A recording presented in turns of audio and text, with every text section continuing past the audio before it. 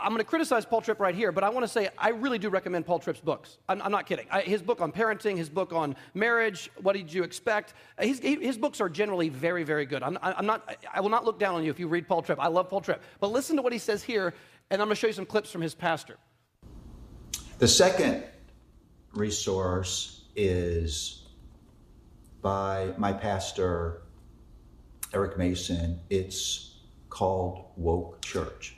Now, I'm aware that woke language has become very controversial, and some of you will react against that just because of the title. It's an extremely helpful book, actually, and you may not agree with everything in the book. I would plead with you, read the whole book. So that's a flat endorsement from 2020 of Eric Mason's ministry and his book. And I just want to jump in to remind you, because this is an Eric Mason message that we have now. This is Paul Tripp's pastor, and I want you to listen to a couple of segments from this message. This is dealing with the issue of, again, redefining the word racism. Listen to this. So racism is different than prejudice, if you will. Prejudice, if you will, is a bit different because it's biased or preconceived opinion about someone. So prejudice is the ability to have a disposition towards someone, but racism is the ability to enact your power based on your prejudice against someone. Anybody can be prejudiced, only a few people can be racist. And so racism is the application of your power to enforce your prejudice on people that you want to enforce it on. That means whites have to stop calling black people racist. Okay. He's buying into the new redefined version of the word racism. That is not true. Historically, racism has always meant ethnic prejudice. It's always meant showing favoritism or putting someone down because of skin color and not because of any other reason. It's the very thing MLK was pushing against when he said famously, judging our children by the content of their character, not by the color of their skin. And here he's saying, only majority culture can be racist. And now let me finish this clip. It's almost this part's almost over. You call a black person prejudiced, but you can never call a black person racist, because the difference between me and you is I can call you whatever crazy racial slur I want. I can not treat you a particular way, but racism's a bit different. It's me using my structural capacity in connection to power to enforce my prejudice to cut things off from you. Thoughts about the redefining of terms like the word racism? Well, again, we have to say, where do these terms come from?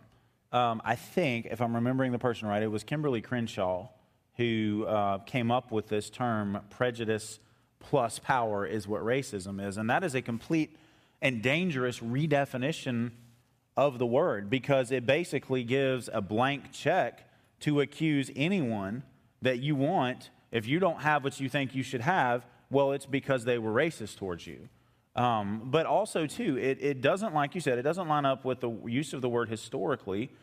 And to say that someone is incapable of a sin like racism simply because of the color of their skin is one of the most ethnic superior statements you can make. They constantly accuse, white people today, white supremacy, whatever. And it's not like old-time white supremacy, KKK, burning crosses. It's not that. It's simply, you have more money, therefore you're a white supremacist, and that's the core evil. You can have all of that, and you can accuse all kinds of things, but you can't be racist. So you can basically prejudge and misjudge and slander someone,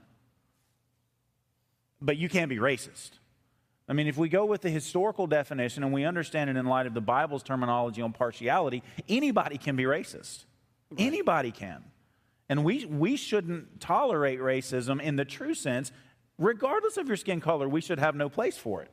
But they're basically giving a blank check for some people to be racist and get revenge. And I'm going to call it revenge racism. Well, we feel like you've done something to us, and so we're going to get you for it, but you can't tell us we're wrong. It's basically revenge is what I hear. So picking back up here, and he's going to take a shot here at Vodi Bakum in particular. He doesn't name him, but he clearly is referring to Vodi Bakum. You'll see why right here. That's what it's about today. Let me just say this. Let me give you some examples of racial mindsets. I'm going to take my time if y'all don't mind. Number one, it uses scapegoat terminology. to deny racism. Stuff like critical race theory. Oh, that's critical race theory. You don't even know what it is. You just heard that somewhere. And because you're a racist and you don't want to deal with your racism, you want to throw a grenade at the gospel. So just pausing, I mean, clearly he would be referring to something like we're doing right now. He would say that we're using terms like critical race theory to try to excuse our own personal racism, and in the meantime, we're throwing a grenade at the gospel. Let's keep listening. Marxism, cultural Marxism, ethnic Gnosticism, they're making up words. Okay, ethnic Gnosticism is a term that was made up by Vodi Bakum, who's a black preacher. He's now living in Africa. I love Vodi Bakum, but Vodi Bakum made up the term, ethnic Gnosticism. So he's definitely talking right now about Vodi in particular. Let's keep listening. To come against the fact that racial injustice exists. Another racist mindset is when you say just preach the gospel. Why when I talk about race, you say just to preach the gospel? If somebody marriage in trouble, I don't say Jesus Christ died for your sins. If somebody's on drugs, unless they're a non-Christian, I don't say Jesus died for your sins. It's the dumbest thing I've ever heard in my life. But it's so racist. It's racist. Because when I bring up a sin issue, you bring up a whole nother way of dealing with it that you wouldn't even deal with it with any other sin. Okay, now it's hard. I'm not going to defend what he just said, but I'm trying to let you understand what he's trying to say, I think. I don't agree with it, but what I think he would say is, if we said that overturning Roe v. Wade is a good thing, and we celebrate that, we don't just say just preach the gospel, we say, and also overturn unjust laws.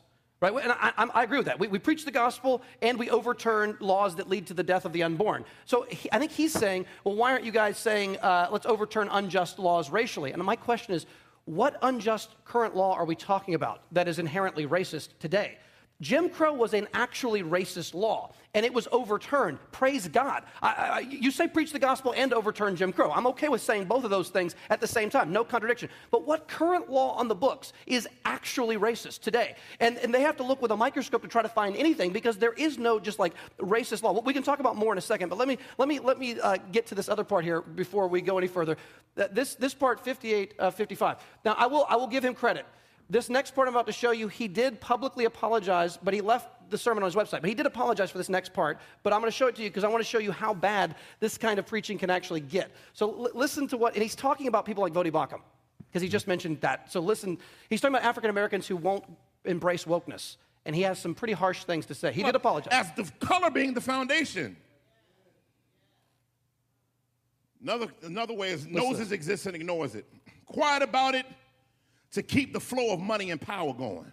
See, he's talking about African Americans who won't become woke and call out white supremacy to keep the money coming from white culture is his argument.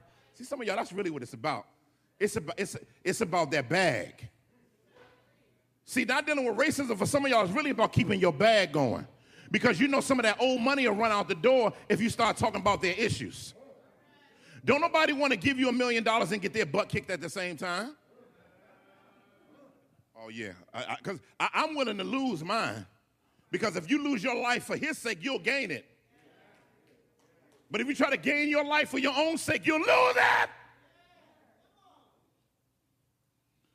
Speaking out against racism, racial injustice, to keep the flow of money coming. Some of y'all speak against racial injustice.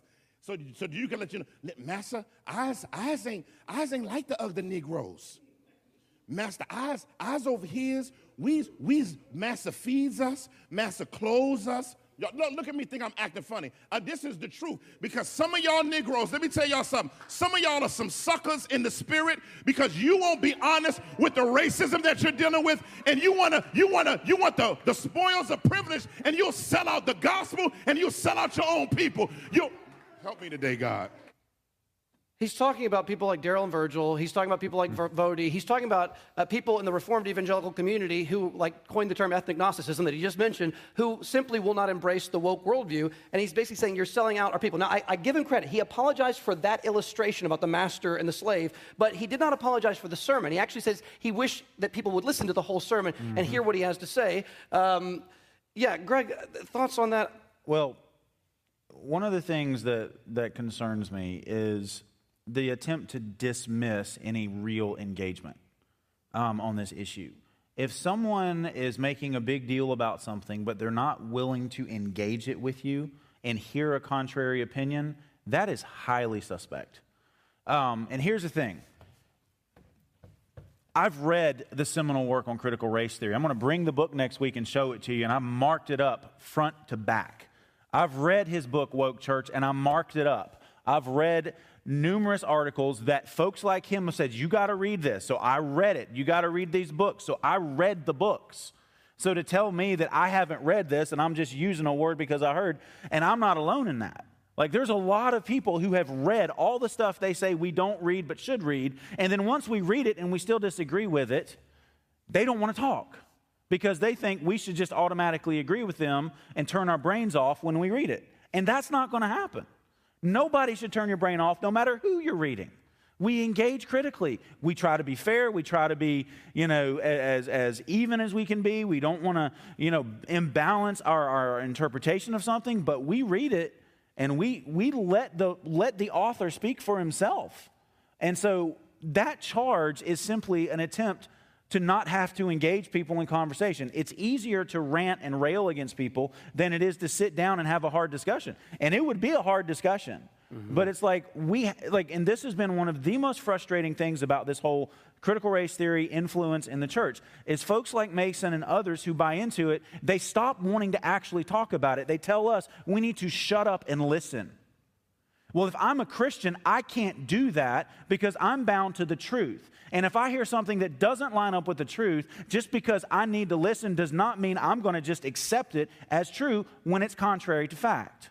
We have to keep our brains on. We never turn them off. We do need to listen and let somebody share what they're thinking. But at the end of that, we can acknowledge what they said. We need to be able to we need to be able to say it in a way they say, yeah, that's what I believe. And you say, okay, here's what I can say I agree with, and here's, in light of Scripture, what I say you need to think about because it doesn't seem like it's lining up with the Bible. If they're not going to do that, that has already revealed that they're not really interested in the truth, that they've already been held captive by a false narrative, and they are more allied to that narrative in this issue than they are to Christ.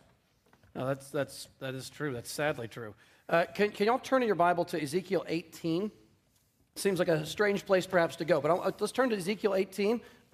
Can I say real quick too, again, just to remind folks, the reason we're bringing Mason up is because he has been given a platform to talk about this. Oh, yeah. Like, people listen to him. I mean, obviously, Lick Duncan, Matt Chandler's very close friends with Eric Mason. Like, he has been elevated to talk about these things in such a way that those who support him say, you need to listen to him. And so he's being put forward as someone who is authoritative on this, someone who is influential, and we need to listen to him. And so we're going to go at and after the positions that are most public and that are held forth to be the most influential. That's why we're doing this, is because that's him. He's one of these guys. Right. And I just say it one more time. 10, 12 years ago, his book, Manhood Restored, was widely praised in the Reformed community. And as far as I can tell, a solid book on manhood. There's back 12 years ago, this would have been a guy I would have felt comfortable quoting positively. I liked Eric Mason. I would have recommended him 12 years ago. Today, a lot has changed, honestly. So listen, this one is also troubling. This clip right here, I think, gets at one of the core issues that I have a problem with.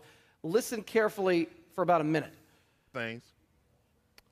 As verse 9 said, Jesus said, so he's talking about Nicodemus and when Zacchaeus. When Zacchaeus repented, remember he restored the money that he had stolen 4 times as much as he stole? That's what he's referring to, and he makes a massive leap here. Salvation has come to his house. You know what I like about this? Is that Jesus, in verse 9 of Luke 19, connects Zacchaeus' willingness to pay reparations as a sign that he had been changed by the gospel. Now stop there. I agree, of course. We would all agree. Zacchaeus had personally stolen from many people as a tax collector. He had overcharged and kept money for himself. He becomes a believer. He meets Jesus. Come down from the tree. I'm going to go to your house today. He goes to the lunch with Jesus, and he's radically converted. And the evidence of his new faith is that he wants to restore what he stole. 100% agree. Him restoring what he stole is a sign of his conversion. Now, do you know where the leap's going here for the next step? Can you tell the next leap? Listen to this implication. How many of you watching under the sound of my voice saying that racism doesn't exist? I've never said that, first of all. I don't know anyone who has said that racism no longer exists. It is a poison, and it still does exist, and it needs to be repented of, but let's hear his conclusion. How many of you under the sound of my voice talking about it wasn't me and I don't need to pay reparations and all of this type of stuff? If you're under the sound of my voice and you're resisting restitution for black people because of what's happened into this country, you may want to check your justification monitor.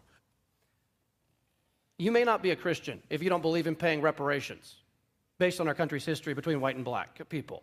That's what he just said. If you don't, just one more time. And you're resisting restitution for black people because of what's happened into this country, you may want to check your justification monitor.